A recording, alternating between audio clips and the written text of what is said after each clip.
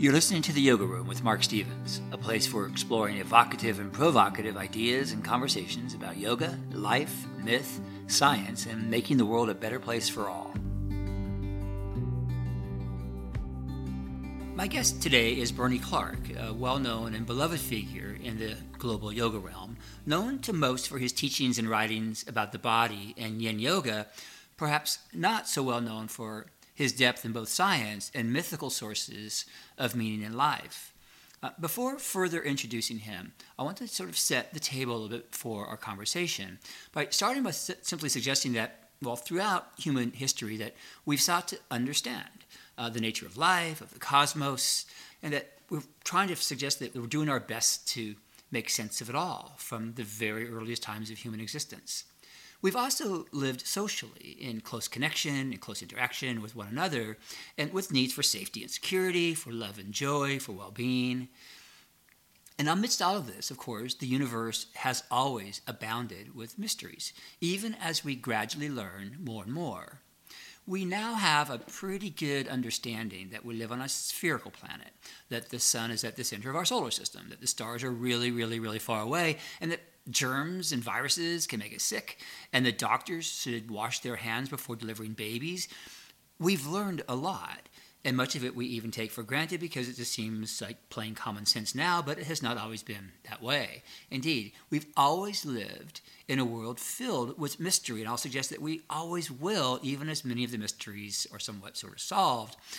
And with the mysteries, we've also lived with great superstition, with often also myths about what is really real, and with suspicion of those who offer new ideas about the accepted or the dominant ideas of the day, including those, say, related to the anatomy of the human body and how it works. Put forth new ideas, and you might find that some people don't really like that. That will be a topic we'll come back to later with regarding some aspects of anatomy and yoga. From the earliest times, in every society, some pretty powerful people have sometimes tried to control how we think and what we know in order to maintain the order of everything just as they wish it to be. You might recall that Galileo, he got in a lot of trouble with the church of his time when he provided evidence in support of Copernicus's heliocentrism, and that it would be a very, very long time before the church let go of its idea that the earth is the center of the universe that God created. About 500 years later, we still have this dynamic, the widespread assertion of ideas, of myths, of alternative facts, as it is sometimes called these days, that support certain ways of thinking, certain ways of being, certain institutions, and at the same time, we have the ongoing march of science with new discoveries every day that dispel little bits of superstition and false ideas, perhaps one breath at a time, and that can disturb a lot of people. Now, science, I know it's a scary thing to some, but to be clear, it's a systematic method or enterprise, a way that builds and organizes knowledge in the form of testable explanations and predictions about everything, from little things like cells to very big things like galaxies. And we find really early roots of this in ancient India, in Egypt, in Mesopotamia, before the Greeks took it much, much farther, with the learned people of that time often having greater knowledge of things like math and astronomy, even medicine, than we find commonly today among, say, the average educated person of the 21st century. So we've developed a vast body of knowledge, given us abundant food, flight, medicine, reproducible printing, refrigeration, phones, the clothes you're wearing, and just about every one of your material possessions, from your toothbrush to your eyeglasses to the glass that you drink from. Now, of course, before and during all the science, superstition and myths have persisted. And with many of the purveyors of superstitious ideas holding on to their ideas, those superstitious ideas, for as long as they can, often in great denial, only giving in, somewhat begrudgingly sometimes, to the truth when it's it's the only way they maintain some legitimacy. So, for example, the church did finally come around to accepting Copernicus's discoveries about heliocentrism, but only as much as they felt to give up. As I say that, I want to also suggest that myth, as a way of giving us deeper meaning in our lives, will always have a place in our relationships and in so much more. It's delightful to me when I encounter someone in the yoga world, and there are many, I will suggest, but not so many that are, say, strongly out there in the world, who have a depth in science and an appreciation for myth, and we might suggest sort of the dance of these. Bernie Clark has exhibited to us, I believe, that he loves learning about and sharing the things that really fascinate him. That as a child, I've learned from Bernie that he really enjoyed studying the world and how it works. And as a teen, he loved thinking about it all, about the mind, but also about the soul. The seemingly contradictory interests in science and spirituality continued to shape his philosophy well into his adult years. And then, so later, then, with one foot in the commercial world of space as a scientist and computer technologies as a scientist, and another in the realm of meditation and yoga, he sought bridges between Eastern and Western maps of reality. And these maps, these bridges, are described in his teachings and writings with the hopes that others who share his fascinations will enjoy, or better be able to enjoy, what he has learned, what he has discovered, without having to go through the extraordinary labor of such detailed research as he has. Bernie has a degree in science. He spent 30 years as a senior executive in the high-space tech industry, and high-tech in space industry, I should say. And he also embarked upon meditation in the 1970s and began teaching yoga in the 1990s. Now, you might already know Bernie either through direct workshops, online, or in person, also from his books. He's a prolific author, starting with his Your Body, Your Yoga trilogy, and then also his complete guide to yin yoga, now in its second edition. His book, Shiva Dancing at King Arthur's Court, it was previously titled From the Gita to the Grail, and most recently, Yin Insights. Bernie, welcome. Thank you so much for being here with me today. Oh, it's a pleasure to be here, Mark. Thanks for the invitation. I have had the joy of reading your books, and I appreciate you sending them to me. And I want to just kind of, if you're open to it, sort of dive in, and just to start with, just tell us about, if you like, some of your own path, but how you came to the sensibilities of what is now generally described as yin yoga, and your understanding of what that yoga is and how it's different from other approaches in the practice. Sure, let's just dive right in and make a splash. My introduction to yin yoga was a bit of a serendipity, I guess. I was on a retreat at a place that you know well, the White Lotus Foundation, up there in Santa Barbara. And this retreat was led by Saul David Ray. It was a Thai yoga massage training.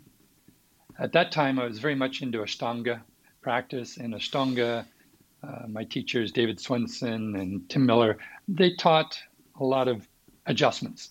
You were to put the body into certain shapes. And when I did that, I realized I didn't really have a good sense of how far should I push a student to get them into some bound, twisting state. So I thought, well, maybe if I took a Thai massage training course, I would get to hone my sensibilities. So I took Saul's first course. That was about a 9 or 10 day training. And then 2 years later, I decided to go back for the advanced training. And every morning he would start by giving a yoga class. And on the last day, the 10th day, I guess he ran out of ideas. So I think this was back in 2002. He said, how about today we do a yin class? And none of us had ever heard of yin yoga. What's that? So we all said, sure, let's do it. And I thought that was a very different class to anything I'd seen before. And maybe I wouldn't have thought anything about it, except the next day on my way home, I had some time to kill in Santa Barbara. So I was walking up and down the main street there, State Street. And just off around the corner was a little yoga studio. So I walked in there and they had a little bookstore in it. And I noticed there was well, back in these days, there was a VHS tape by some woman named Sarah Powers called Yin Yoga. And I thought, well, that's what Saul did yesterday. So I bought the VHS tape and brought it home. And every day for about 3 months, I did the flow that she had in there. And it had a huge effect on my Ashtanga practice. Like, I've been doing Mysore practice for maybe 5 years at that time. I was in my late 40s, early 50s, but I still couldn't get my head to the floor in a pose called Prasarita Padottanasana A, the wide leg forward fold. My head and the floor were always in 2 different time zones. But after 3 months of doing this yin yoga stuff with Sarah Powers, my head was on the floor. 5 years of a more active yang practice, my head wasn't on the floor. So I thought, wow, there's something about this. So I resolved to meet Sarah And fortunately, she was coming up to the Northwest, Seattle, for a conference that spring. And through Sarah, I met Paul Gurley as well. And that just got me into this whole thing about you really do need the other half of the practice. It can't just all be yang. It can't just be the real sweaty, hot, muscular movement type practice. You also need to slow it down sometimes. So that's kind of how I fell into yin yoga. It wasn't planned, but it was quite a serendipitous turn in my life. And a beautiful one. I just want to pick up on your last comment there about, well, we really need balance in our practices. And I too spent many years in the Mysore style Ashtanga Vinyasa practice and came very much to appreciate how it can also be very stressful, that much of the promise of yoga is having less stress. I'm curious then, how then at that time did you find what might have been a dance for you of both yin and more flowish, or if not Ashtanga Vinyasa, some other kind of more yangish practice, if you will, or did you? Yeah, I was always a very type A personality. Type A for Ashtanga, if you want, but I was always driven to do better, do better, do better. And when I first got into yoga asana practice, as you mentioned in my bio, I started meditation back in the 70s, but it wasn't until the 90s that I really added asana to help my meditation, really. And then I just fell into it and I wanted to do all the hard stuff. So Ashtanga, I trained with Shiva Ray for a while. Eric Schiffen was a hero of mine. And so it's just more and more and more. But once I reached my early 50s, I was reaching kind of a burnout stage. And I kind of hit a wall then. And it was unfortunate that at that time, yin yoga came along because had I kept going the way I was going, I was going to do serious harm to my psyche and to my body. It just couldn't do it anymore. What I could do in my 30s, I can't do in my 50s. And now I'm almost 70, so I realize each age has its stage. So you have to adapt to that. And so I was very grateful that I found yin yoga when I did, because that kind of allowed me to balance things. I'm still type A. I still try to go really deep into things further than I should, but at least now I can back off and realize, no, no, today's a yin day. I know I want to go out and run 5 miles or something, but today I'm just going to sit in Caterpillar for 5 or 10 minutes and do saddle for 20 minutes and just chill. So that to me was so valuable. Beautiful. So many of the teachers, well, everyone you've mentioned, I've crossed paths with and been friends with Yes. most. We all those I think that you've mentioned, from Saul to Paul to Sarah to Eric to Shiva, we all taught together at Yoga Works at some time. And indeed, I will suggest that Saul really had an impact on a lot of us in terms of the quality with which we connected with people with hands-on adjustments and all, that there was some appreciation of the sensitivities of the body and of attentive touching and learning as we touch and really listening to our students that Saul, I think, helped to convey. And how beautiful to do that in a yin context, that is, of holding postures longer and Yeah. feeling more from inside, that maybe Eric Schiffman idea also of being guided from inside. Just for a moment, on the age thing, just kind of it's interesting. A question for you, either is that in some of the ancient literature, we're given kind of 4 stages of practice. The first, Right. we're scratching the surface. We're in the physical part, just kind of getting our body in our mind somewhat more connected, we might suggest, or working through the tensions in the physical body. And this gives way to more over time to a practice in which the breath becomes more evident as a powerful phenomena, and pranayama. So stage 1, asana is the focus. Stage 2, pranayama is the focus. And then later in life, and this also could correlate to the conditions in our body, we come to the more contemplative aspects of practice, to meditation. And then the final stage is just you are there. You're just in it. There is really nothing to do. You have arrived. And I'm just kind of curious, for you in your life, that progression in where you are with respect to, say, asana, pranayama, meditation in your life, in your personal life, in your practices. Definitely, it changes all the time. Paul Gurley has an arc of aging that he describes. And before I even describe that, there's a more important caveat, is that always is always wrong, never is never right. So when I suggest these things, I'm suggesting for maybe an average person this may work, but not for everybody, because everybody's unique. But on average, we all follow this arc of aging where we start out completely young. A newborn baby is all mobility. There's no stability yet in the body. And you have to be very careful holding the head of a newborn baby because the neck isn't strong enough to support the weight of the head. But from that moment of birth onwards, we're becoming more and more yin-like. And somewhere in our teens, we're developing more strength, more stability. We have all the flexibility we need when we're really young. We need the stability now. But maybe in our mid-20s, mid-30s, we might be in an optimal balance. And if we just stop there, that'd be great. But we keep going. We get stiffer and stiffer and stiffer, more yin-like, until we end life in rigor mortis. We're completely stiff, and there's no mobility at all. So we all kind of follow this arc of aging, maybe at different speeds. And at some point, you might take up yoga and you can reverse time for a few years, but you're never going to go back to being 19 again when you're 59. So at different stages in life, we have different things we need for balance. I'm not 16 years old anymore. I can't go out and play tennis all day and then come home and do my schoolwork and get up the next morning and I'm fresh as a daisy. So I do find at my stage in life, right now I'm 68, I would say about 2/3 of my exercise, if you call it that, is yang, 1/3 is yin.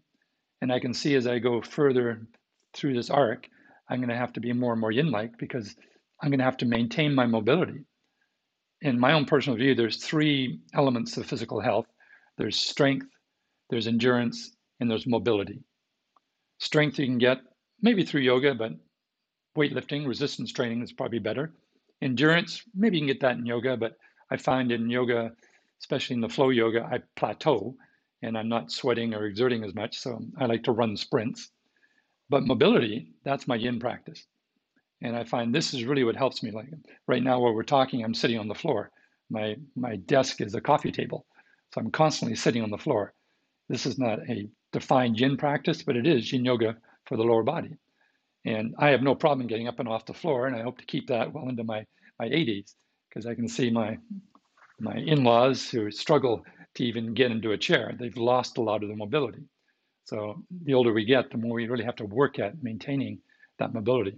Doesn't mean putting your foot behind your head. There's no health benefit to that. But can you get up off the floor? Can you turn your head and look behind you when you're backing up your car? Can you look both ways when you cross the street? Can you get in and out of the bathtub? These are the type of mobility issues you need just to live your life or play your sports or do what it is you love to do.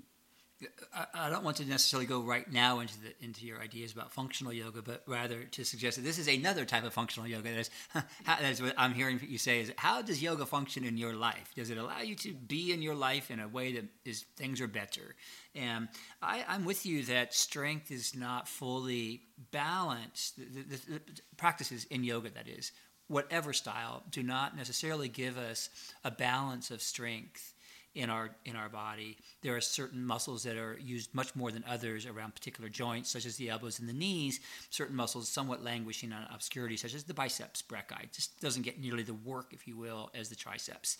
And with endurance, from personal experience, as well as talking to gazillions of people, you can do all the vigorous vinyasa flow or Ashtanga vinyasa you want, but if that is all you do for cardiovascular health, in terms of aerobic conditioning, you will not get the qualities of conditioning that you would get through something like cycling, running, swimming, vigorous hiking, and other such things. And mobility is a fascinating one to me. I wanted to maybe go there a little bit with you because you talked initially about how an Ashtanga vinyasa, whether it was with David Swinson or Tim Miller, both beautiful teachers and human beings, I think, beautiful human beings. But generally in that style and in much of the Krishnamacharya lineage, certainly with Iyengar and Ashtanga Vinyasa, we're given sort of idealized forms with the idea that we'll all be put into those forms. The same is true of most styles of yoga, Bikram or whatever it is. Here's the pose, and now do that. And so there's 7 billion of us, and like you've highlighted already, we're unique in all kinds of ways, including our personalities, our values, but just at the physical level.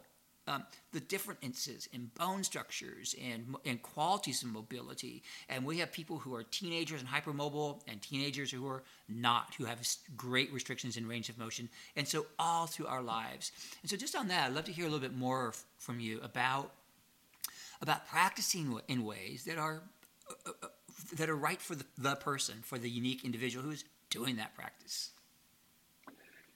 Yeah, everybody's different. This is, whenever I say that, I was already reminded of a Monty Python movie. I don't know if you ever saw The Life of Brian, where there's this guy named Brian who's falsely accused of being the Messiah, and this crowd of people are following him, and he kept telling all the people, no, go home, you're unique, you don't need a teacher. And they all yell back, we are unique, as one voice. But it's true, everybody is unique. There's no way one pose is going to work for everybody. And there's no body that can do all the poses in Mr. Iyengar's book, Light on Yoga. So understanding that uniqueness, we kind of see it on the outside. When you look at two people, you'll see they look different, their faces are different, their voices sound different. But for some reason, we think they're all the same on the inside. And I think part of that is because if you read an anatomy book, you'll look in there and there'll be a drawing of the human body. And the femur will have a certain shape, and the humerus will have a certain shape. And somehow we get in our heads this map that all bones look like this, like that skeleton hanging in the corner. That's just a composite of dozens, maybe even hundreds of cadavers. Nobody actually looks like that person in the anatomy book. But if that is your mental map, that everybody looks like this, we all look the exact same on the inside, then it's probably logical to think then there should be one way to do a pose. But that's a fallacy. There's not one way to walk. You watch people walking down the street, there'll be thousands of different ways people walk. The question should be, is it functional? Can they get across the street? Do they hurt themselves? Or are they completely happy and optimal from themselves? So yeah, this is, I think, a starting point for teachers is to recognize that every student is unique. Just like a starting point for a doctor or a therapist is every patient is unique. And just because the last patient had this, forget that. You now have this person in front of you. What do you need to do with her? And so uniqueness, I think, is an important realization in medicine and in yoga. I'm with you, and as there are all too many specialized physicians who wish to treat us according to the formulas that are given for a particular condition, rather than fully appreciating the whole human being who is in front of that physician, and so thus some of the insights of complementary and integrative medicine to look at whole human beings and unique human beings. I'm very much with you on this. And in my teacher trainings, when we cover anatomy, one of the exercises as a part of this is we do an observational exercise. Everyone partners up with someone else, and we look systematically up the front of the body, the back of the body, from the side of the body. And at the end of it, I ask, okay, raise your hand if you have, we'll call it perfect anatomy. You look like the picture in the book. And thousands of people have gone through this, and not a single person has had what we might call, well, that perfect posture. So we are beautifully unique, and it's so important for us all as students as well as teachers to get that idea. So going with this a little bit more, then, please, I love the section in your most recent book where you discuss functional yoga. And so we now have a somewhat different idea of functional than walking across the street, not that they're not related, or how it functions in your life, making it easier to sit at your desk. Please give us some more on your idea of functional yoga.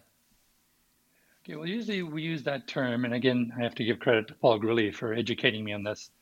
There's kind of like two broad camps, and again, always is always wrong, but there's two broad camps that you may come across in the yoga world. One is an aesthetic approach to teaching yoga, and the second is a functional approach. Now, the aesthetic approach means how you look is very important. So you might have teachers come in and align the class into a perfect warrior two alignment, where the knee is over the heel, the knee is pointing out over the second toe, not the third toe. It has to be right over the second toe. The back heel is turned in exactly 45 degrees. The arms are completely parallel with the shoulders. The palms are flat, the fingers are together. The thumb is short, not long. So you get all these precise alignment cues, which will have the whole class looking identical. That's aesthetics. It's based on look. A functional approach would say, what's the point of doing warrior pose? What is our intention? So functional yoga has both an intention and then you pay attention. So we might say the intention of this pose is, and there could be many, today we're going to do it because we want to really work on the lower body strength. So we're going to strengthen the legs. Well, in that case, does it really matter where the shoulders are? Because if your intention is to really make the quads work hard and to stabilize the knee, engage the hamstrings and all that, then your directions are going to be quite different. So then you ask, well, pay attention. How do your quadriceps feel? Are your hamstrings? Touch the back of your leg. Is it soft or is it engaged? If it's soft, try pulling the heels together. If the top of the leg is a bit flaccid, try pulling the heels apart. So now you have an intention to strengthen the legs, and you pay attention to see if you're getting the stress in the targeted areas. Now, aesthetic yoga is not bad. It just have a different intention behind it. Some people like dancers, gymnasts, some athletes, they are marked on how well they look when they do their stuff. A dancer, they have to look very elegant. A gymnast has to look very good when they're doing the performance. So I'm not saying aesthetic has no place, but if your intention is to optimize health or to regain and maintain optimal health, then how you look is really irrelevant. What's important is what is your goal for this pose and are you achieving that goal? That is functional yoga in this definition. It's beautiful, and I want to try to tease out a little bit more with this with you. I think it's a topic that we could really get into here. I am with you on the problem that we have in yoga with trying to fit everyone into a particular mold. And often teachers who are quite adept with physical forms, they often have dance or gymnastics backgrounds, or just, let's call it, favorable genetics, or they've been doing it for a long time, whatever style it is, and they can show these idealized forms, and they say, okay, now everyone try to do this, whatever that it is. What a beautiful, liberating idea to suggest. To suggest to students, how do you feel? Make it feel better. Allow it to align with your alignment. How about aligning what you feel with your intentions? I love this, what you're suggesting, and others as well. And this idea of really paying attention in it and playing with it in there. So the question, though, is for me sometimes is where we all develop certain postural as well as mental and emotional habits. And sometimes when we go to the habitual, it is where we indeed find the comfort. That is, we ask our students, do what feels good. What they are doing in their bodies, in their minds, might very well feel good in that moment, but because it's aligned with a habit, rooted in a habit, it may or may not be. So if someone, for example, slumping a lot in their spine when they simply sit, and they say, well, it's comfortable. And we want to suggest sometimes, optimize health. Well, optimally, the spine has this shape. It does have, for most of us, a basic shape. Yes, there's variation, scoliosis, various pathologies, it's the uniqueness of human beings, but basic shapes that can suggest this is probably better for things like circulation, your nerves, your spinal discs. So where is the dialogue in there between what we might understand from, say, something of a scientific perspective of what is a healthy form in the body, that some of those idealized postures, asanas, might suggest to us, that is, better to sit upright through your spine than to slump, what I call slump asana, in conjunction with let it feel good, tune in inside, you're your own best teacher. How do you, in your sense, again, how does that dance happen in your sense of it? Well, first, let's unpack comfortable. Because I'm trying to say never is never right. So I rarely ask the students to be comfortable. Maybe in Shavasana, they might be comfortable. Or maybe if you're teaching restorative yoga, you might seek comfort. But in any other style of yoga, comfort is not a goal. There's always a downside to comfort. And to understand that, maybe we can spend a little sidebar on something called the anti-fragility curve. Comfort comes at the expense of health. If you imagine a graph, so I'm going to ask the listeners here to bear with me, but imagine there's a graph with a horizontal axis, which is increasing stress, and a vertical axis, which is increasing health. And at the origin, at 0, 0, there's no stress and there's no health. This is a condition of atrophy. In other words, if you don't use it, you're going to lose it. So right at the beginning, we need some stress. Now, as you start to stress the body, there's a nice kind of diagonal line that's gently rising. The more you stress, the more you increase health. Let's say the origin, we'll label that A, point A. And then you keep stressing until you reach a point called B. B is the danger zone. If you keep stressing it, you're going to break. Now, if you're fragile, any amount of stress will break you. If you drop a glass vase on the floor, it's fragile. It will shatter. If you drop a pewter beer mug on the floor that's made of tin, it'll just bounce. It's robust. Well, human beings are neither fragile nor robust. We're anti-fragile. All living organisms gain from being stressed. So you need some amount of stress to a limit. Everything has a limit. So as you go from A to B, you're becoming healthier because you're getting more stress. Well, as you apply that stress, it's not comfortable. Comfortable would be no stress. No stress usually is not healthy. So what we want to do is we want to play this edge. We never want to be at B or go past B because that's where death and destruction awaits. But as long as we're somewhere on this curve, we're gaining health because we're applying a stress. And that's not comfortable. There's many examples I could give, but let's just take arch supports. It's almost impossible now to find shoes that don't have arch supports. But the human foot is meant to have an arch. That springiness of the arch, as you well know, it's what allows us to be the walking, running, jumping primate. We deform the foot as we step, and then we rebound, and it's the fascia that pushes us back forward. So our muscles don't have to do as much work. It's the rebounding quality of the arch. Now, some people may have a trauma. They might damage their ligaments or the arch, and maybe for a little while they need some support there. But you want to get rid of that support as much as possible. Because once you have an arch support, you've gone to the origin. You've got no stress, therefore no health. That's when the tissues start to atrophy. The body says, oh, we're not using these materials. Let's recycle them and put them somewhere else. So you want to get off the arch support as much as possible. But arch supports are comfortable. It feels nice to have that support there. But comfort is at the expense of health. And as I say, I could go through dozens and dozens of examples of this, which I do in my books. So in yoga, I'm not seeking comfort for the student.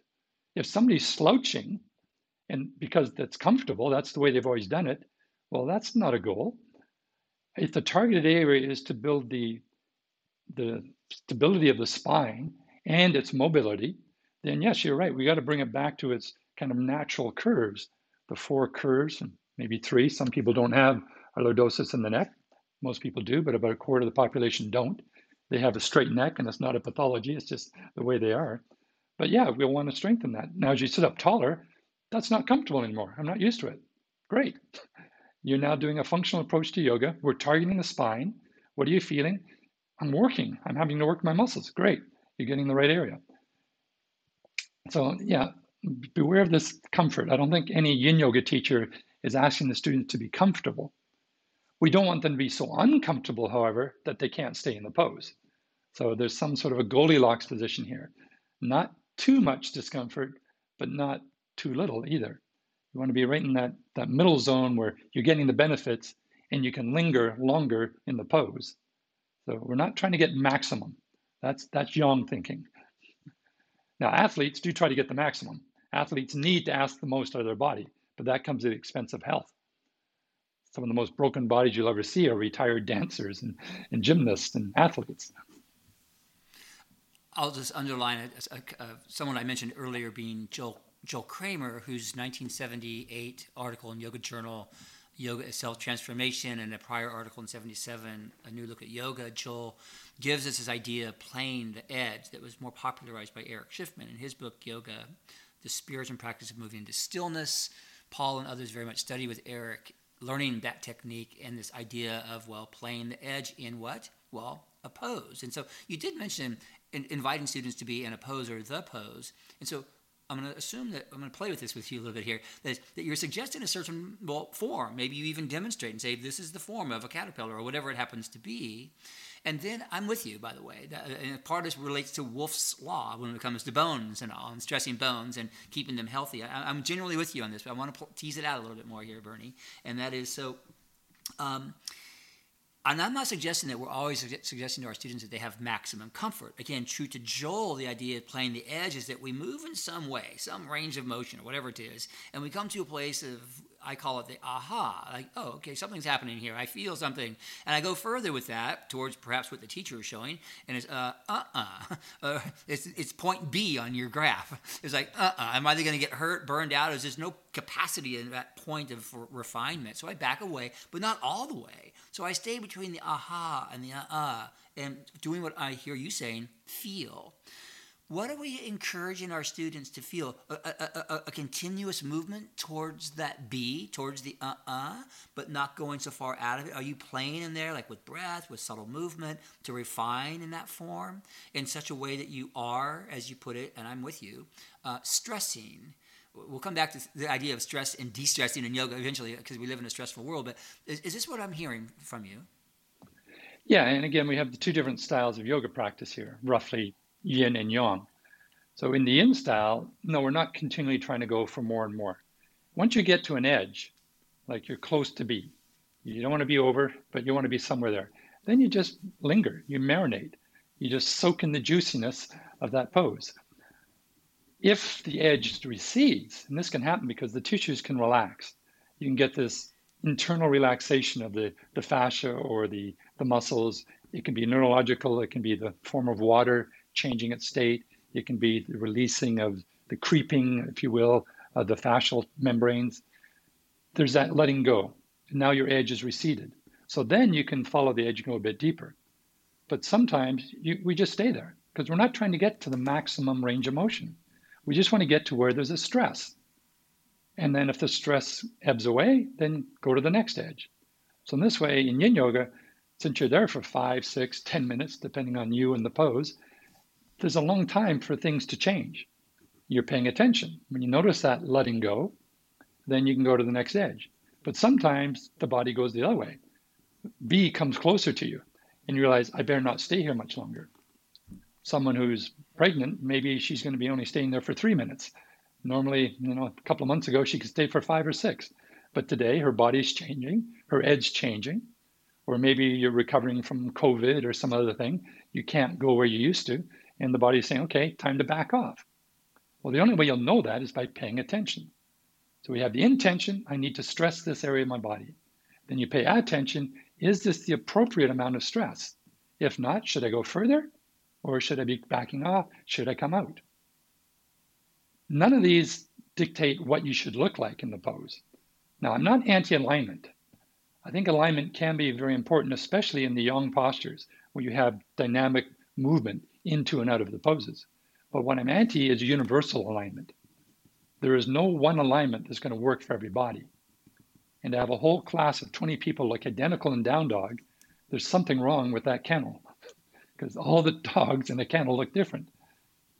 So I think my challenge as a teacher is how do I get all the students to find their down dog, find their alignment in that pose. And we do that through experimentation. I will guide the class through different options. Hands wide, hands together, hands apart, fingers pointing in and out, feet together, feet apart, toes in, toes out. Let them figure out what their down dog's like. Now they know their alignment. And now whenever I say down dog to them, I don't have to guide them anymore. Maybe I'll remind them once or twice, but it's their dog. So I'm not anti-alignment, I'm anti-universal alignment. But in yin, I'm not really worrying about that because we're not bearing external stresses so much. Like in a caterpillar, it's just a seated forward fold. Should the legs be together? Should the legs be apart? I don't know. I don't care. What's it feel like? The target area is the back of the body. Are you feeling some stresses there? And then, okay, what sort of stresses? Is it too much? Is it not enough? And then you have to modify and go from there. I'm with you and think that in yang yoga, it's not always just dynamic. That is, that there's also static yang, if you will, to think Iyengar yoga. Of course, they do move. How did they get into the posture anyway? Bikram yoga, how did they get into the asana? They do hold those for some time. So it's not just in dynamism that we have held forms where alignment is important. And regarding alignment and other aspects of practice, I find there's a tremendous value of an insightful teacher in helping in dialogue with the student to help that student to better perhaps understand some of what they're experiencing, why perhaps turning their hands in or out might work for them, that it relates to the different, for example, shapes of their bones or conditions of their joints or strengths or weaknesses in their tissues in some way. So I think there is a lot of value there in the role of a teacher to observe and try to understand through listening, observing and listening, the uniqueness of those students, and then to share what insights they have, ideally based on some study of the body. And I think an excellent place for students to begin that study of the body would be in a trilogy of books, such as Your Body, Your Yoga, Your Spine, Your Yoga, and Your Upper Body, Your Yoga, written by Bernie Clark. So on that kind of how do we know what's happening in their insight, I think that kind of study is important, and I would guide students indeed towards that kind of set of resources rather than those sources that say, here's the pose, Here's the universal form of the human body. Here's what you want to try to get your students to do. Here are the muscles that are working or not working, or agonist or antagonist, and here's how that all works. So, again, I thank you for that kind of insight with this. Another little piece, backing up a little bit, back to those feet and those arches. Arches are amazing. We do have a genetic endowment that somewhat affects whether we will have, let's call it soft arches or hypertonic arches. Their musculature does matter. It's not only the plantar aponeurosis, a type of fascia there at the very strong, high collagen, tennyson fiber structure at the bottom of the foot that gives us that spring, that beautiful spring you described. It's also affected by some muscles like peroneus longus and tibialis posterior that link down around the ankle joints, those medial and lateral malleosus bones, and give us some lift there to those arches. And there are things we can do to build those arches. Some suggest, indeed, that we're not born with arches. We're born with a genetic predisposition to have certain kinds of arch conditions, but we develop arches through the act of walking and the emotional conditions of toddlerhood, of being a little one.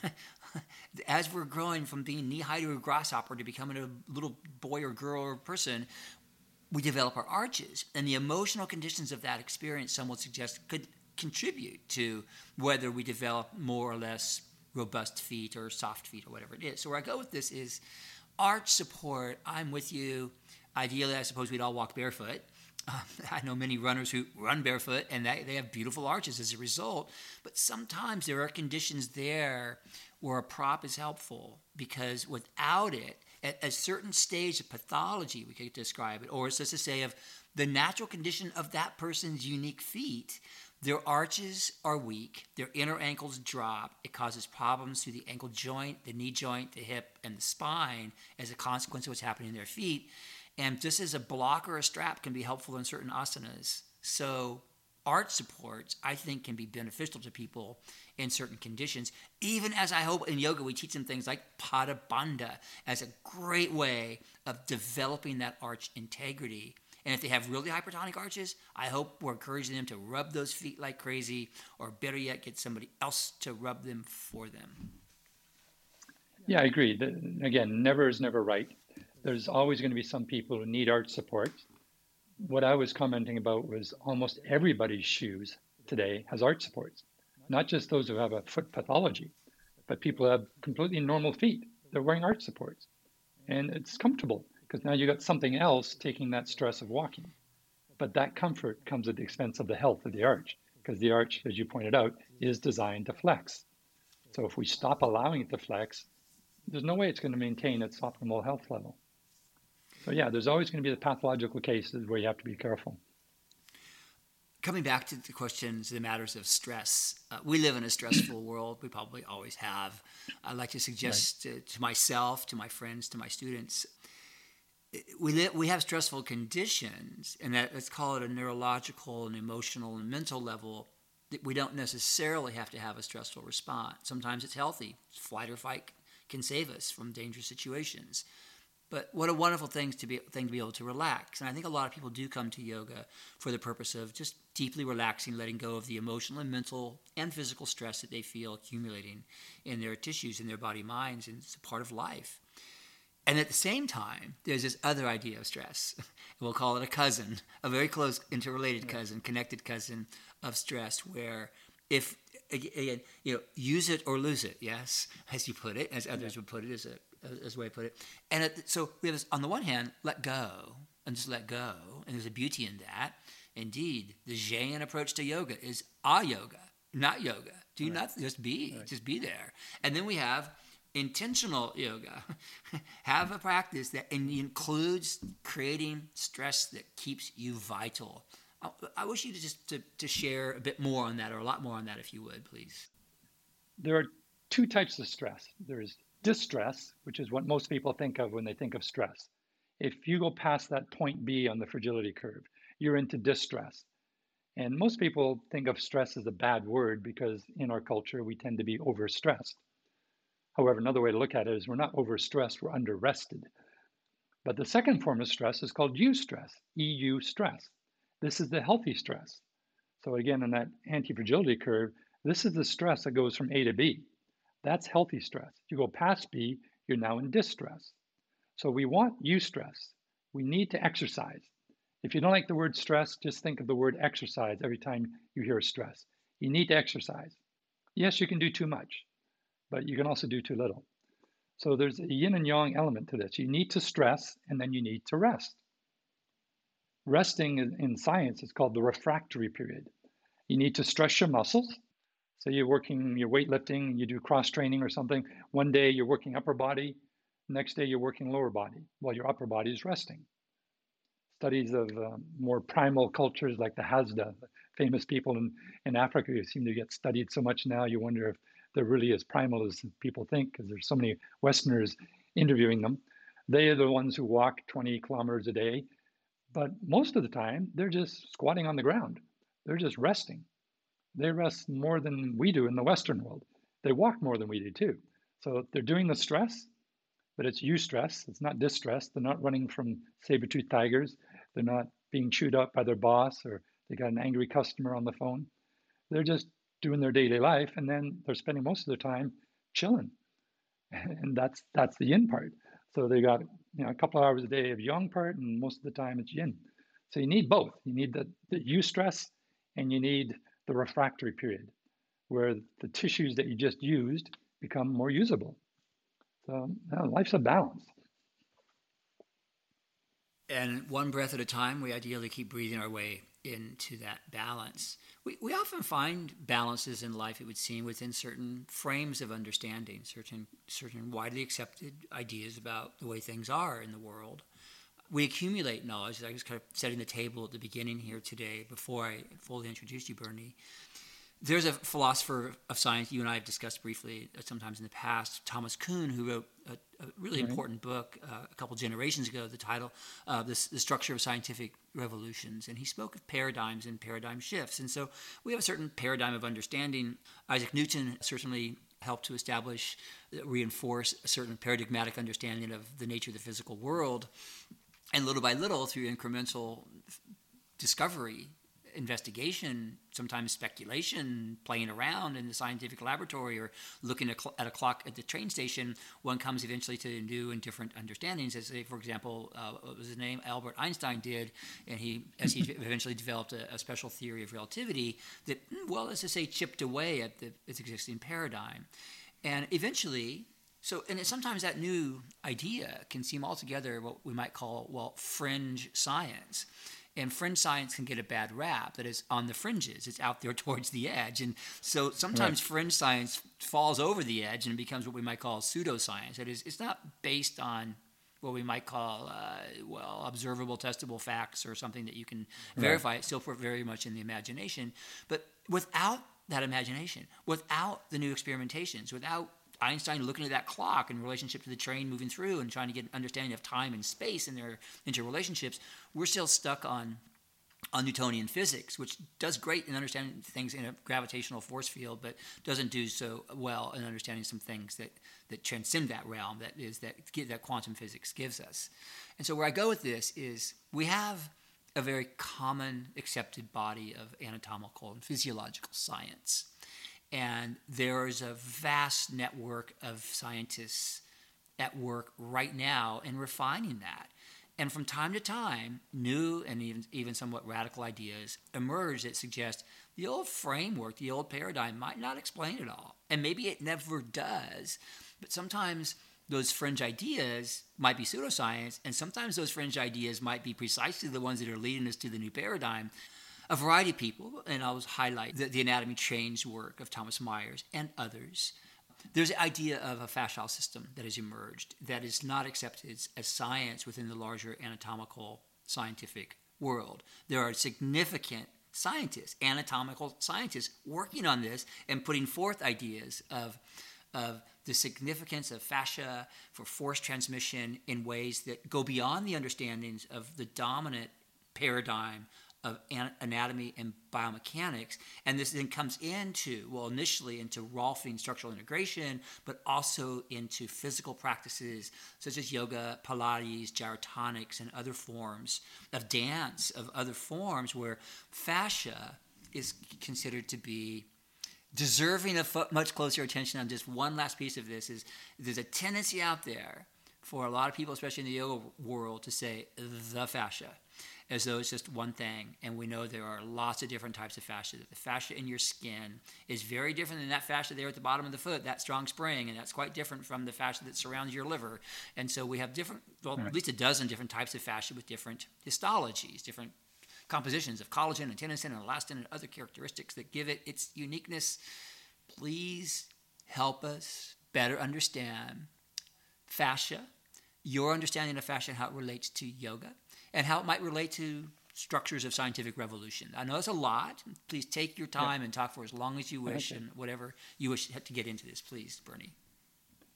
Well, let's start back with good old Thomas Kuhn and the structure of scientific revolution. You're right, he coined the term paradigm to kind of explain the accepted model of the way the universe works. I like to use the term map because I think for the layperson, it's a metaphor that's very accessible.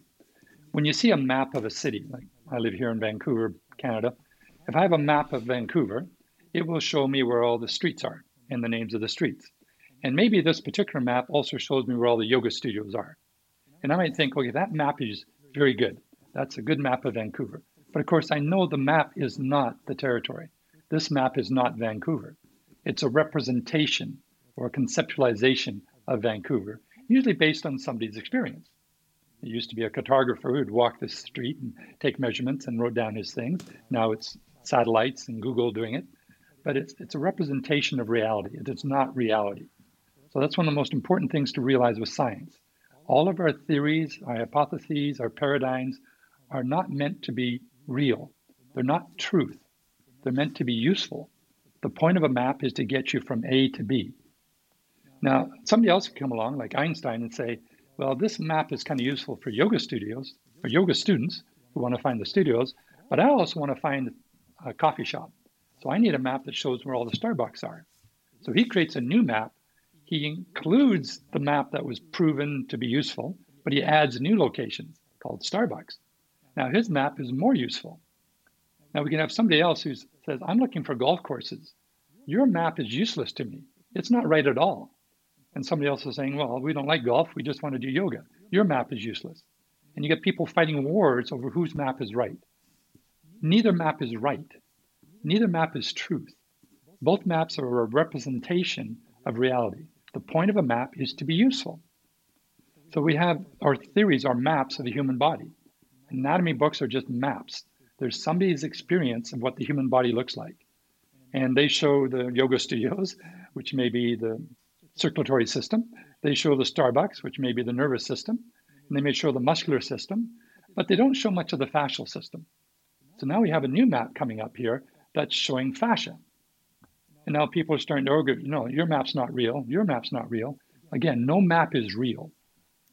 The question is, are these maps useful? Now, having said all that, we're now evolving this whole concept of what fascia is. It used to be, back in the 1990s and early years, fascia was just a miscellaneous category tacked on to the end of something called connective tissues. Connective tissues were tissues that connected parts of the body, like bones, like tendons, ligaments. The blood system was a connective tissue because it went through various parts of the body. And then anything that wasn't all those four was called fascia. And it was just the packing material, like if you order a book from Amazon, you open up the book and there's all that foam chips in there. That's just packing material. That's useless. Let's just throw it out. We'll ignore that.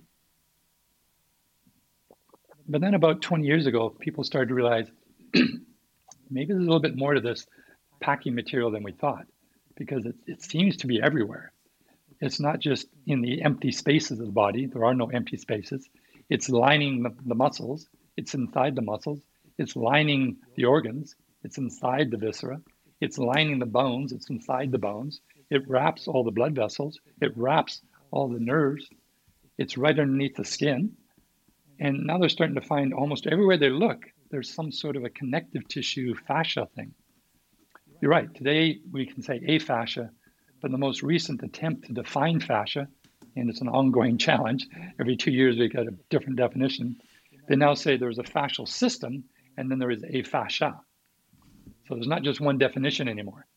The fascial system is this interconnected in this three-dimensional body stocking that we all wear.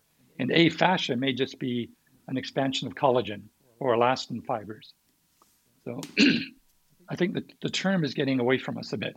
Maybe we need some other term because we're starting to put so many things onto fascia now that it's becoming a bit unwieldy. Before it was too narrowly defined. Maybe now we're getting it to be too broadly defined. But in any case, there are new maps being made now, what fascia is and does. Fascia includes living cells. That wasn't the case 20 years ago. Fascia was simply packing material. But there are cells inside fascia. There are fasciocytes. There's fibroblasts. There are myofibroblasts. There's tenocytes. There's all sorts of cells that produce the fascia. There are nerves inside fascia. There are 10 times more nerve endings in the fascia than the muscle that the fascia surrounds. And a lot of what we think might be muscle pain is actually the fascia reacting to stresses inside the muscle. So we have nerve endings that measure pressure, that measure mechanical stresses, that measure pH levels, that can also nociceptors that will measure pain. And just one example that everyone kind of knows, if you bang your shin bone against the table, it hurts. You know, we've all kind of barked our shin. The first thing you'll do, you'll automatically rub it.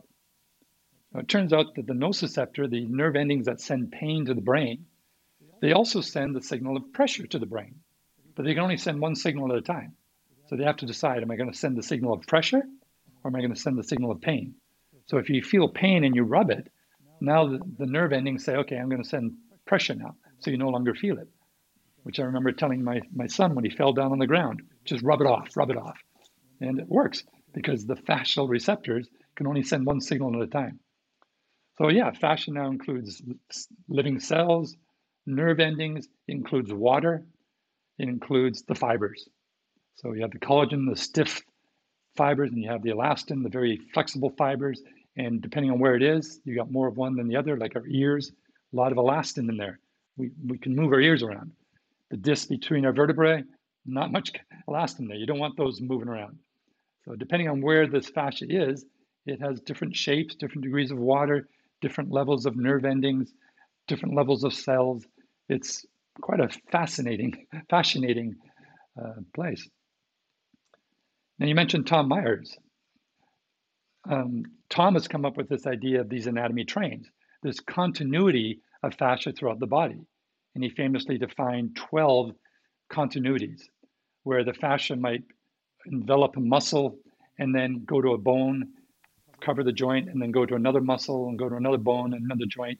And he mapped that out. And again, it's a map, not reality. None of this is real. It's a map that explains certain things. It explains his experience as a rolfer. So again, the point of the map isn't to be true. Don't believe that there's actually 12 anatomy trains in your body. Just like don't believe that the map of Vancouver is Vancouver. It's a representation. Now, the value of science versus these alternate facts you mentioned before, if you're really dealing with a real science, not some pseudoscience, whenever we come up with a theory, a map, the first thing we want to do is, if this is true, how would I prove that it's true? And we do that through something the philosopher Karl Popper made this famous, by trying to falsify it. Einstein came up with his theory of general relativity. And it said that big masses in the sky will warp space, therefore it'll change the light. They wanted to, okay, he's made that prediction. Can we prove it wrong? And so the next eclipse, after he came up with this thing, they were going to see the sun was going to be behind a star. When the moon went in front of the sun, the sky was going to be black. We shouldn't see that star because it's right behind the sun. But the sun, being a big massive object, would bend the light rays, and through something called gravitational lensing, we would actually see that star from behind the sun. 1918, we did this experiment, found out he was true. Had that result been wrong, his theory would have been proven wrong. So the way you know something is scientific is to ask the person giving you the theory, okay, how would I prove that wrong? How would you prove that wrong? And if they can't give you an experiment to prove it wrong, it's not a scientific theory. If you have somebody who's a flat earther, ask them, how would I disprove your theory that the earth is flat? And if they can't give you an experiment to run that would disprove their theory, it's not a scientific theory. It's just a speculation, an idea. So we got these ideas in anatomy, and you can ask, okay, well, how would I prove Tom Myers wrong? Well, science lives on can't even say the word. You have to be able to repeat it. It has to be replicable. Can't say the word. You have to be able to repeat it. So other people doing the same thing should find the same results. And some people have tried to reproduce Tom's thing. In the last attempt I saw, they definitely agreed with 4 of his major lines. Yes, these are there. Anybody looking will find them. Another couple, they were a little bit equivocal about. The other ones, they said, it really depends on how you carve out the body. They may be there if you carve it this way. They may not be there if you carve it that way. So, yeah, but the point of the map, again, is not to be true. It's to be useful. And many people find Tom Myers' books very helpful, very useful for what they want to do. That's a lot. I want to try to respond or engage you with a lot of this. That is, so I'm with you that the map is not the territory. And we have at the same time many maps, and I would hope as well that ultimately they're useful to us. We can also see that there are some maps that are wrong. There were maps that showed a flat Earth at one point that didn't describe a sphere. I want to tease out a few things with this, and I am with you ultimately that we want our maps to be useful and practical in our lives, and ideally our maps are somewhat, rooted in what we might consider to be truth or accurate information, as close as we can get to it at least. I want a map that when I'm trying to get to, I wouldn't go to Starbucks necessarily, but to a cafe somewhere in Vancouver, maybe Starbucks, I would want to get there in a certain way that's accurate and not get lost, let's say. So I want those maps, so someone puts a map out there, and as a matter of science, I want them to show me some evidence that it's correct rather than my being held to prove that it's wrong. I want them to present a body of evidence, especially if I have a prior understanding of how to get from point A to B or whatever it is. I have a map in my imagination or whatever it is. I want them to show me why their new map might be more useful to me. And to do so, I would hope that they would give me some evidence for why that is, so that I can then understand it, as well as perhaps flip it around and say, oh, now I know what to look for, and possibly showing why they are wrong. So coming back around to fascia for a moment, I just want to start with, we divide the body into these 10, or sometimes it would be described as 11 physiological systems. I get the value of those distinct concepts, maps, if you will, of a neurological system, an endocrine system, a reproductive system, etc., a musculoskeletal system, the major systems as described in the science of physiology, in which I'm with you, that fascia was always kind of seen as this add-on part of connective tissue, but not seen as something as it is seen today by many people, including Thomas Myers and others. Right. Fascia, and I appreciate your description, has lots of different characteristics, different compositions, different roles in the body.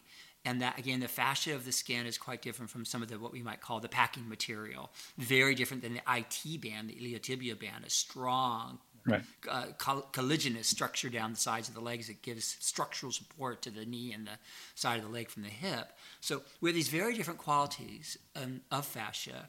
We also have very different qualities of innervation in the different types of fascia. And they are, as you described, sensory nerves. They're not motor nerves, and they don't have the capacity for motor action, even as they are affected by the motor actions of those things that they are encasing and sleeving and encompassing, as you've described. I'm concerned sometimes where we take a little bit of insight, such as the myofibroblasts in the thoracolumbar structures, the lower back, Schleip and others having done some studies of rats to look at that, to see that there's contractibility there. And then some folks saying, aha, we found this one little piece of information that suggests that there is contractibility there. And this then gets generalized to the larger body and becomes a way of supporting the idea of myofascial force transmission through the body.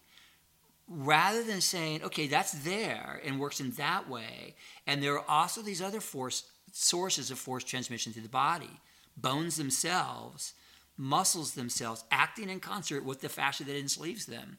But to sort of where I'm going with this is to I have a little concern or a lot about the highlighting of fascia into what is seen as yet another system, rather than being a part of the integrated whole of it all, where it has different roles and that might cause some questions on whether it is systematic as is described by many. And then arising Right. to a higher level with these days with, what's his name, Stephen, it'll come to me in a moment, the idea of biosintegrity, biotensegrity, Stephen Levine, excuse me, thank you. Stephen Levine's concept of biosintegrity, borrowing from Buckminster Fuller's concept of in architecture, in materials construction, of architecture such as a geodesic dome, where we have this idea of a spring-like structure of the body giving us a better explanation to force and mobility and structure and stability than, say, the pre-existing paradigms have done. I know I've just given you a lot there, so I'm going to be quiet, listen to your thinking about this, and we can go a little further with this if you'd like.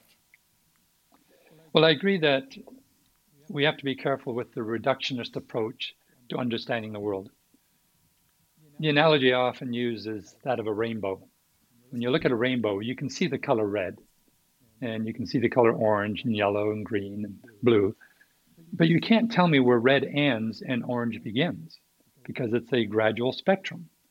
So even though we might say the rainbow's got 5 colors, 6 colors, 7 colors, depending on what culture you're raised in, they have different colors in the rainbow. That's just an abstraction. It's another, you've created a map. The rainbow is not like 7 Lego bricks of different colors. Red becomes orange. In the same way, our neural system becomes the cardiovascular system, which becomes the muscular system, which becomes the endocrine system. These little silos that we have in medicine, where we have people studying these different systems, is just a reductionist approach. It's a nice way to understand the body, but we should never confuse it for the body. It's just another map. And so we create these different layers of maps. And in the same way, I might have a map here of Vancouver that will show me where the golf course is. But then I want to decide, am I going to go golfing tomorrow? I'll check the weather map of Vancouver. And it's going to tell me it's going to rain tomorrow, so maybe I don't go. Now, which map is right? The weather map or the street map? They show different things. They have different intentions. So all these maps of the body that we have are just abstractions. Don't ever confuse them for reality, because none of those maps are reality. So I agree with you totally there, that these 10 or 12 different maps that we describe the body, they're just a pedagogy. They're just a teaching device. They're not real, but they're useful. And again, that's the point. But they have their problems. Because just like my Starbucks map didn't show me the golf courses, no map shows you the whole territory, because it would have to be the territory. So Einstein's map was a better map than Newton. Newton was good 99.999% of the time, but it couldn't predict, or it couldn't explain a couple of things that were happening, like the orbit of Mercury. Einstein could, but he still has some problems. He can't explain quantum gravity effects. So you'll never get a map that's completely the territory. It would just be too big. But what we have in these silos in medicine is quite interesting. And it was Robert Slipe who explained this to me, that, yeah, we've got these particular cells in our fascia called myofibroblasts. Now, fibroblast is like a little spider that spins out the spider web of fascia. But it's also sitting in the middle of this web, and some particular fibroblasts called myofibroblasts, they have the ability to contract, and they can tighten up the spider web. And that's useful if we get a cut. We have myofibroblasts that swim into there, they start to lay down the scab, the scar tissue, and they contract to make the size of the wound smaller, so there's less bad guys can get in, less bacteria, and also it's quicker to heal a smaller area than a bigger area. So we've known about these myofibroblasts for quite a while, and the fact they can contract. Not like a muscle, it's not quick. It can take hours and days for them to really contract, but they do. Now, we know if you put a bunch of this chemical called TGF beta 1, now, the listeners, don't worry, this won't be on the test, transforming growth factor beta 1.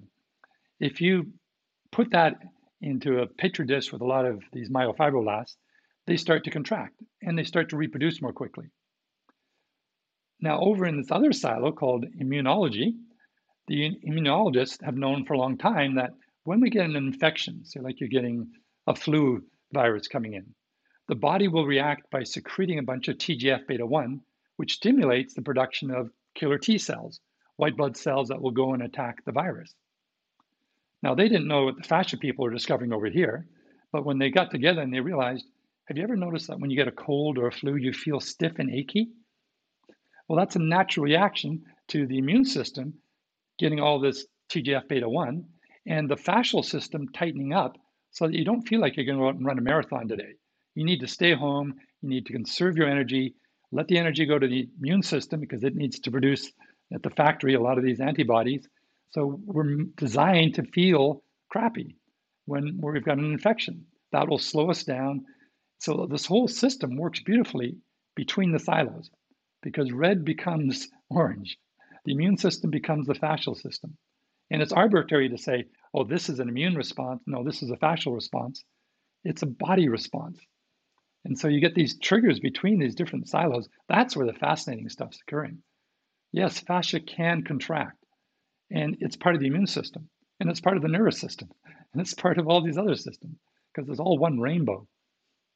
I'm very excited by the ongoing research regarding fascia, where it shows where there's evidence that it can have contraction, even though that is not what we typically think of as contraction in our body, where we do it through our voluntary actions of our neuromuscular system, motor neurons contracting muscle fibers to contract a muscle. But no less, there are tissues in our bodies that contract and release owing to other circumstances, including, as you've described, with the immune system. And I think it's fantastic to see this ongoing research, the Fascia Research Society and others diving more deeply into it, and to see this touching more of mainstream science and medical science, anatomical and medical science. I'm going to suggest that rainbows are real. They can also be imaginary. And what a beautiful thing to be able to both have an imagination and to have a sense of what we might describe as really real in the material realm. But rainbows also have a really amazing place in myth, in mythology. Right. There are so many legends, and you can look the world over, because people have the world over seen rainbows, different meanings that are attached to them, different ways that they can be invoked to suggest things about everything from finding fortune to having a sense of the perfection of it all, to a sense of bliss, to how to shoot an arrow as an archer, the various rainbow deities that we find in just about every type of mythology, from Chinese to Mesoamerican, to you name it. So where I go here is to invite you with me here to go a little bit away from science for a moment. Mm-hmm. You've written a beautiful book on myth and mythology, and you're, again, dancing in, I think, a really beautiful way, Bernie, where you have a foot very strongly in a scientific understanding of the world, and you have a foot very much in the realm of myth and meaning and significance in life. And just would like to hear your thoughts about myth in your own life, how you invoke myth, how you bring that into your teaching, your sense of perhaps the dance of myth and science as well, or whatever you'd like to talk about this. Just love to hear you, and also tell us about your book, the new version of the book on myth, if you would, please. Well, thank you, Mark. Yes, myths fascinate me, and they always have. But really, I owe my understanding of how myths can be explained mostly to a guy named Joseph Campbell, a wonderful American mythologist, and of course, Carl Jung, the depth psychologist of the last century. And one way to explain it is, you've probably seen the statue of Shiva dancing. And he's dancing on a dwarf named Advidya. And Joseph Campbell asked the question, what does Shiva dancing on the dwarf Advidya mean to an accountant in Detroit, Michigan? We didn't grow up with the stories of Shiva. We have no idea what these images symbolize. So one of the first things we have to understand is how to read a myth, how to understand a myth. Now, there's two different ways you can look at these different texts, like the Bible or the Vedas or the Upanishads. You can look at them as a record of his history, like your teacher who said, no, God created the whole world 6,000 years ago or 10,000 years ago. Or you can look at them as metaphor. In Joseph Campbell's view, is the appropriate way to look at a myth is a metaphor. All myths are metaphors. So what's a metaphor? Joseph was once asked on an interview, a radio interview. It's kind of a bit of a funny anecdote. The interviewer was very agnostic about myths. He just kept saying myths are lies, myths are lies. And Campbell said, no, myths are metaphors. And this went on for half an hour. They just went back and forth. Finally, towards the end of the show, Campbell asked them, look, a myth is a metaphor. Give me a metaphor. And it was clear that this interviewer didn't know what a metaphor was. So he kind of stumbled and they said, okay, Johnny is like a deer. No, Johnny runs like a deer. And Campbell said, no, that's a simile. A metaphor is Johnny is a deer. And then the interviewer said, that's a lie. And they ran out of time, and that's the way the show ended. If you look at these things factually, you'll miss the beauty of the myth. For instance, I was raised Catholic. In the Catholic story, 2,000 some odd years ago, there was a baby born to a virgin in Bethlehem. Now, if you look at that as historically true and factual, it'd be like reading the headlines in the Washington Post. Virgin gives birth to Son of God, Dateline, Bethlehem, 0. That would have a certain interest. But if you looked at this metaphorically, what would it mean for you to bring forth God without anybody else's help? Whether you're male or female, doesn't matter. You have God within you, and you brought forth God. Then this story has a very different meaning. If you look at the Bible and you think the whole thing is historically true, then all we have to do is find one inconsistency, and the whole thing collapses like a house of cards. And there are many inconsistencies in that book, things that completely are opposite in one verse versus another. So better is to look at all these stories as metaphors. So what is the metaphor of Shiva? What is the metaphor of reincarnation? What is the metaphor of the 4 stages of life? You can pick almost any topic. But in Campbell's view, there's 4 main functions of these mythologies. They serve to put us into accord with the world. The first is the cosmological function. It explains how this universe came to be. And all the myths have their origin stories. The next is the sociological function.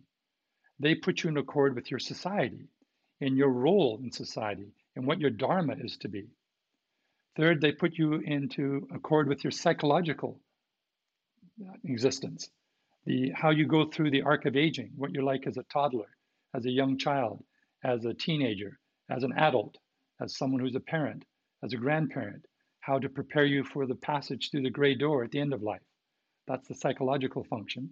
And the final, and probably the greatest function of mythology, is the mystical function, which kind of explains what's it all about, Alfie?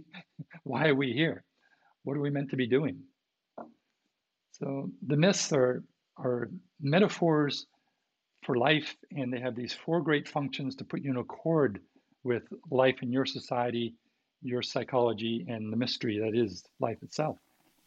The idea that we have this vast array of traditional stories is a beautiful one. There is a rich literature in the realm of yoga, in the Indian panoply of deities, of great other beings, of daimons, of demons, of kings, of warriors, as well as of what we might think of as common people. And we find these stories in the Ramayana, in the Puranas, in the Mahabharata, in that little chapter within there called the Bhagavad Gita, which also gives us ideas about, well, everything that you mentioned, the cosmological, to some degree the sociological. After all, Arjuna is a prince, and he is meant to lead. He is his purpose.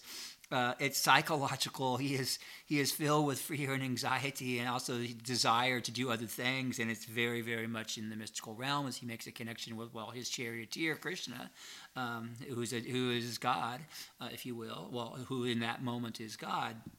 So it's interesting that sometimes these myths, I think that we also we can create them right here and now, that we don't need to rely upon the archetypal, even as there are beautiful ways that we can and that we do, that Joseph Campbell certainly highlights in that wonderful book of his Hero with 1,000 Faces.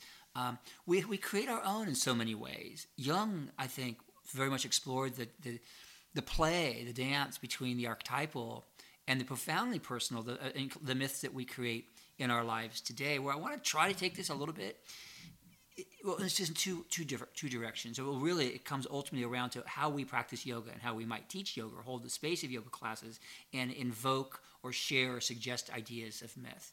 One aspect of myth can be, let's say, generating positive affirmative meaning and significance in all the ways you described: cosmological, sociological, psychological, mythological. They can also be oppressive. That is, they can also be the idea of dharma, and we read closely in the Gita, is rooted in the concept of Ritta, R-T-A, which means place, your place. And it is defined primarily by your gender, and they say in that text, binary gender. In the larger literature of yoga, a binary concept of gender. And your caste, as in your socioeconomic class situation in society. What these give you is, well, what you should do. Your dharma determined by your place. And so this becomes a foundation of patent racism, sexism, and other forms of control, of subjugation, of exploitation, even at the same time that we can find within these very ideas concepts of liberation, concepts of empowerment, concepts of transcendence, or whatever else it is that might really motivate one or give one the deepest meaning in life. I'd love to hear more from you, Bernie, about how you see yourself as a teacher and holding the space of a class, as well as anything in your personal life that you care to share about this, and maybe they're very much connected, with how you invoke myth and the kinds of stories that you might tell. I think our listening audience would be fascinated to hear, what stories might you tell in a class that might be empowering, that might be more of a source of deeper self-understanding and self-empowerment, self-transformation? Yeah, that's a big topic, and I have a whole other course that I give where I dive into this much more deeply, and it's a 40-hour presentation based on the book, which, as you kindly mentioned, has been renamed Shiva Dancing at King Arthur's Court. Bernie, we'll put that in the show notes, your Oh, course. okay, great, thank you.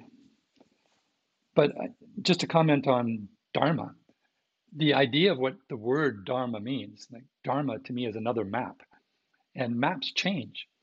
Maps over time are constantly being redrawn, rewritten based on newer experiences, and people have gone different places. A map of Vancouver today looks a lot different than a map of Vancouver 100 years ago. We have in the yoga world this map called the Yoga Sutras, written ostensibly by some mythological guy named Patanjali. That's arguably 1700 years old. Now, that map is probably no more appropriate for life today in the 21st century than trying to find a Starbucks on a map of Vancouver that's 100 years old. The maps continually evolve. So people are always updating their maps, not realizing that maybe what they're saying today, what the word Dharma means, isn't what Patanjali meant or what Arjuna was being taught by Krishna 2,000 years ago.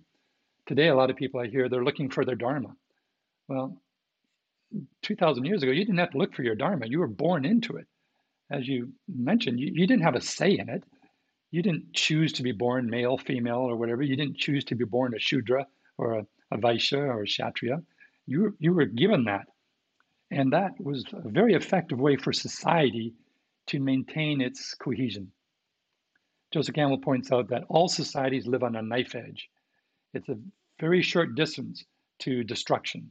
So all the members of society had to adhere to the rules of that society. And to make them adhere, the rules were not given by men, the rules were given by God. And in the biblical tradition, that's the same God that created the universe. That God that created the universe gives you the rules of how to live in this universe. Read Numbers, Leviticus, all those earlier books, and they tell you exactly how to live. Or read some of the Vedas, and they'll tell you how many times in the morning you should blow your nose and how long your sleeve should be. Life is completely prescribed and proscribed for you. You have no say in that. That's your Dharma. Now, that's not what people think about Dharma today. I'm going to go and live up to my Dharma. I'm going to find out what I want to do. Well, there was no I want 3,000 years ago. There was never an enlightenment in South Asia. There was never this intellectual revolution that noticed the freedom of the individual. It was always your role in society. And that's the conflict between, as Joseph Campbell points out, the sociological function of mythology and the psychological function. We see this even today in America.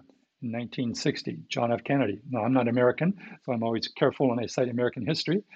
But from what I remember from being taught in Canadian schools, in his inauguration, he said, "Ask not what your country can do for you, but what you can do for your country." Well, that's the voice of society. Ask what you can do for your country. But then you got the beatniks, and you got James Dean, and you got Jack Kerouac living wild on the road. You got Easy Rider with Jack Nicholson and Peter Fonda riding their bikes through the South. They were asking what they could do for themselves. And so you have society and the individual clashing. And it's always been this way. Which rule applies? Should I wear a mask? That's society. Should I be free not to wear a mask? That's the individual. And you'll always find this conflict. And right back to the Bhagavad Gita, it's the same thing. Arjuna didn't want to fight the war. He wanted to go off and be a dancer or a singer. And Krishna is saying, no, you're a Kshatriya. You're born to fight a holy war, a just war. So we see these two mythological imperatives coming together, and Dharma wins, because society needs Dharma to win. There are three pillars that underline all ancient societies. There's the caste system, and all ancient societies had some sort of variation of that. There were the kings, the priests, the middle class, and the slaves. There's the reincarnation system, and there's karma. Karma is the reincarnation system. In India, we have this idea that, what's the third one? Varna. Varna is the caste. Dharma is the other one. Dharma and karma. So we have the three legs: Dharma, Varna, and karma. So we talked about Dharma already. You're born to this role in life. You have no say over that. It's not like here where it's your birthday. What cake do you want? Do you want chocolate or do you want vanilla? And are you going to marry Susie or are you going to marry Betty? Well, you're going to marry Susie. You haven't met her yet. You're going to have chocolate. There's no say. That's your Dharma. And you're born into that through your Varna, your caste system. And it's karma that puts you there. This is the ultimate blame the victim approach, right? You didn't choose that. Oh, no, yes, you did. You chose to be born as a Shudra, as a servant, because of the things you did in your past life. Isn't that a wonderful technique to keep people under the thumb? There's no great American dream. Not everybody can grow up to be Barack Obama. This is what you're born to do. And that prevents any sort of French Revolution or American Revolution or the Age of Enlightenment, where individuals can decide what's right. Now, in the West, we have this conflict, as I mentioned, between the rights of the individual and the rights of society, and we're still working through that. But in the ancient societies, there was no rights of the individual. There was only the society and its rules. And these rules were brought into the culture through these stories, through these myths, which, as you just pointed out in the Bhagavad Gita, it's very much racist, anti-misogynistic. This is your place in life. Now, you can also read into that many beautiful lessons, just like you can read into the Bible many beautiful lessons. But there's also some dark spots in there. There are some very dark areas of the yoga forest. Well, I think one of the things I find liberating about this idea of these concepts as maps, whether it's a scientific map or even these mythologies and these stories that underlie society, they're also maps. Now, the beautiful thing is, if a map that you're following doesn't work, if you're using a map to get to a yoga studio and you keep getting lost, well, that's not a good map. You're free to change it. You can get a better map. Now, we all have maps. Unconsciously, that's the landscape of our psyche. They're laid down when we're 3 years old, 4 years old by our parents, 5 or 6 by our schools, our friends, our media, society. They're creating all these maps that help us understand and navigate life. But if you find that you're constantly getting lost, you're not getting to where you want to go, then you can change your map. If your map is non-dualistic, we are all divine, we all Brahman, or whatever it is, we're all the world's soul, but you find that doesn't really help you fill out your taxes, then you're free to use a different map. Just like I can use a street map today to get to the golf course, I can use a weather map to see if I want to get to the golf course. I can use different maps. I can use a non-dualistic map one time but I can also use a dualistic map some other times. So you're free to change your maps. You don't have to always stick to the one map that society has imposed on you. But it doesn't mean it's useless. It doesn't mean it's wrong, because no map is right. Maps are meant to be useful. And if it's not useful, find a different map. If it is useful, okay, use it, but don't believe that it's truth. No map is truth. No philosophy, no mythology is truth. They're only useful or not useful. A set of those maps are a trilogy of books, Your Body, Your Yoga trilogy, 3 deeply researched, beautifully produced in terms of the graphic design, the presentation of the ideas. These 3 books, Bernie Clark works on, you might think of it as anatomy, but it goes beyond. It really is about really trying to understand these human body minds in practice and for teachers as well. Bernie, I always enjoy having conversations with you very much, and I hope, again, this is another beginning, never an end to exploring and learning. Well, thanks, Mark. It was a pleasure to chat with you. I really enjoyed it. I just want to say again, thank you so much for being here. I know you bring a lot of insight and wisdom to everybody in the world that through your teachings you're thinking about it all. Thank you so much. Thank you. Take care. Thank you for listening. Please see the show notes for links and resources from today's show, as well as links to our sponsors of this episode. If you're enjoying or learning from the Yoga Room podcast, please tell your friends and others who might be interested. And you can also subscribe to the show on your favorite listening platform so you never miss anything. If you're listening on Spotify or Apple, please rate and review the show to support us in sharing healthy practices and engaging ideas from around the world. And again, thank you for joining us today.